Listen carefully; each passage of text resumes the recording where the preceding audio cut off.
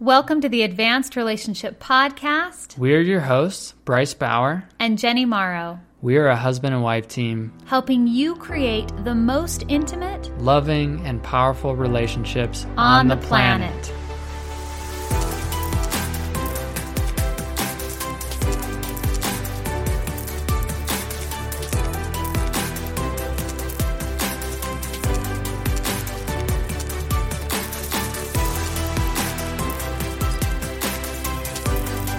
Hey, what's up, everyone? This is Bryce with the Advanced Relationship Podcast. I'm super excited to be here today. It'll be just me, and today I'm going to be talking about something that I find really interesting. It may seem like a little bit of a tangent when it comes to relationships, but I'm going to tie it in because I think it is really important. So today I'm going to be talking about death, our own mortality, and how it can impact our relationships and how we can use the reality of our own death to improve our relationships and our mindset. So first I'm going to start with a story. I don't talk about this very often. It doesn't come up in normal conversation very much, but shortly after I moved to Utah, I was 21 years old and I worked in southern Utah for a wilderness therapy program. And I would drive down the night before because I had to get up early for work the next day, and it was a 3-hour drive, so it would often be dark. And it was the middle of the summer, and the last hour or so of the drive, there's just nothing. It's just mountains, and there are almost no towns, no people, no traffic. You can go for an entire hour and not see anyone on the road, especially at night. So anyways, I'm driving down to work this particular night, and I'm in my Mitsubishi 3000 GT, bright red, chrome rims, stick shift. I love that car. And I'm doing about 70. And this is back when I was still using a CD player, so I remember looking down to change the song. And the minute I looked up, there is a deer maybe 10 yards in front of my car, and it's running. And instinctually, I jerk the wheel just a little bit, and I still hit the deer head on. And the body of the deer hits the windshield, and it shatters it. I couldn't see anything. And within a quarter of a second, I can feel my car catching the gravel on the side of the road as I'm slamming on the brakes. The car fishtails the back end, and the next thing I know, I'm tumbling. The car is rolling. Granted, I was doing 70, so there's a ton of momentum here. And I don't have memory of that as much. I think all thoughts stopped. It was complete fear and shock, and the car rolled twice before landing on all four wheels. And the top of the car was so low that when it smashed in, it actually crunched me down into my seat. And it smashed both doors. I mean, it smashed everything. The car was destroyed. And all my belongings that I had were thrown everywhere in the road, within the car. And I was in such an altered state and so scared when the car stopped that I mistook the powder from the airbags as smoke, and I thought the car was on fire. So I'm scrambling to get out of the car, and I'm trapped because my door is smashed shut. I'm smashed down in my seat. My seatbelt is still on, and I'm having trouble reaching it. I don't know if I'm hurt, but all I know is I need to get out of the car. So I get the seatbelt off, and I crawl to the other side, and the other door is also smashed.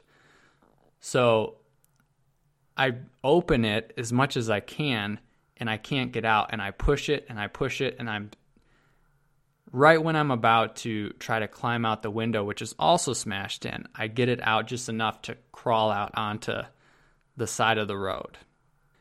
And I stand up, and the first thing I do is I start looking down at my arms and my legs and shaking them and moving them, because I'm like, maybe something is broken, something has to be wrong. And I start feeling around on my head, and I can feel some warm fluid, and there is some blood, but I start feeling for bigger lacerations, and I can't feel anything. And I'm shaking my arms and my legs, just feeling all the parts of my body, my ribs, and I'm standing there, and all of a sudden I realize that I'm okay. I mean, my knee was banged up, my elbow was banged up, but otherwise I'm okay physically. It's a crystal clear night, not a cloud in the sky, and the stars are out. And I just look up at the sky, and I just start screaming like, yes, yes, yes. I was just ecstatic that I wasn't hurt. I didn't care about the car at all. I didn't care that I was in the middle of nowhere, that I didn't have service on my phone, that all my shit was all over the place. Nothing mattered except that I was alive, that I was healthy, that I was uninjured. And I don't know if many people have this experience of going through a near-death experience. I think most people have these at least times when they feel like they could be dying, even if they just have the flu. I think we all have these, some more extreme than others. But then to also have the experience of being in complete silence, in beauty, directly after, and to be able to sit in that was something I have a hard time explaining. I mean, if you're in a car accident in the city, it's only minutes before people are coming up to you, and there are ambulances, and then you're in the hospital, and there are the floodlights and the people. But I was completely alone in the middle of nowhere. I can't call anyone. I don't have service. There are no cars. It's just me. And so I just sit down, and it was almost like time stood still. I didn't care about anything. I was just happy, and I started to think about my family and my friends and my coworkers, and I just wanted to call them and tell them how grateful I was of them. And it goes even beyond that, because it was just the sense of being connected to everyone. I just had no way to show my gratitude for life in that moment other than to sit there and smile and just be. And as the night rolled on, it took 30 minutes before a car drove by. They didn't have service, and on down the line, I didn't end up going to the hospital, but I did get a hold of a coworker who came and picked me up, and it was a long night. I mean, my boss picked glass out of my head for about 30 minutes, and then the thinking came back online again, and I was thinking, wow, I almost never wear my seatbelt. I was 21 years old. It wasn't cool. It was uncomfortable. I hadn't got used to it. But this night I was wearing my seatbelt. And if I hadn't been, who knows? I could have easily died. And that stuck with me. Every phone conversation I had, I called my mom and my dad and just told them what happened. And I couldn't even get out the words before I started crying. I was just overcome with emotion. Gratitude, fear, confusion, all those things that I'm sure other people experience when they feel like they were that close to death, or if someone is diagnosed with cancer. I mean, even though it was such a short period of time, it made a big impact on me. And I noticed myself going back to that from time to time when I think about what really matters. If I have something, I'm worried about money and how business is going, or some little mistake that I made, or a mistake that someone in my life made, or an attitude that I feel like I'm getting from someone. And every once in a while I'll have this memory come back that, oh yeah, this can be taken away from me at any time. I'm gifted with this moment to live, and I get to choose how to use that time. And so how does this relate to relationships? I think it's everything, really, because our society censors death, and we don't spend much time thinking about the reality that we are going to die. Everyone in our life is going to die. I'm going to die. You're going to die. And we don't have that much time to work with here. Days turn into months, months turn into years, and then we have decades. And that's if we're lucky. I know I live tacitly assuming that I'm going to live to 100 and be healthy and conscious and comfortable that whole time, and that maybe I'll be on my deathbed the last week of my life, or I'll die in my sleep and just never know. But that is rare.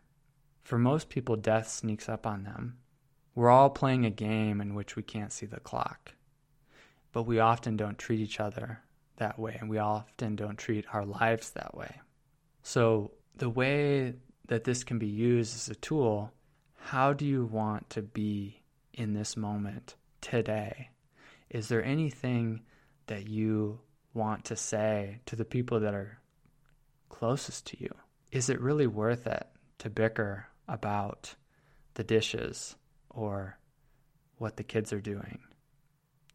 If you really have this in the back of your mind, that time is limited and unknown, then it's impossible to care about all the little things that our mind attaches to that really don't matter. So there's this right sizing that can happen. And I don't think there's a one-size-fits-all tool. You couldn't just walk around and just keep imagining that you could die at any moment. Maybe you could. That sounds hard. But to bring in this reality that we're often censored to, that we often aren't aware of, that's true. And this is a part of our life. I don't think we have to live to run from death. I think we can use death in our life to experience more. And there's a time to be fast and there's a time to be slow, but there is a sense of urgency that I really want to enjoy this time. But anytime I think about this story, I think about the limited time that I have, it inspires me to do more, to be more present, to say the things that I really mean, and not waste as much time on the things that don't matter. And this comes up in everything. Our relationships are everything that matters in our life if we really trace it back. Our jobs are used to make money so that we can have security for us and the people we care about, and to buy experiences. If we're really honest, I don't think we care as much about the car or the bank account as much as we think we do. It's difficult because we're trained to really care about that by our parents, by society. And it's not that it's some big giant conspiracy. It's just the way that it is right now. But there are people waking up. If you're someone who enjoys listening to this type of podcast and podcasts like it, and enjoys self-exploration and wants to question things, then you're part of this growing number of people that are waking up. For thousands of years, we've been concerned about our survival as a species, and we are just now on the edge, especially in developed countries, of having much of our safety and our survival needs met 24/7.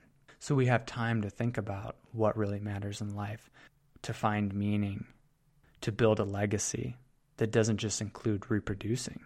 I think about everything that's been passed down to me through generations, people that are gone now, who've passed on, but who, through their experience of life, gave something to me, a strength, an idea, some positive and some negative, obviously.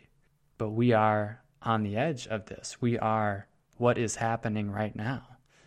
And that's a big deal.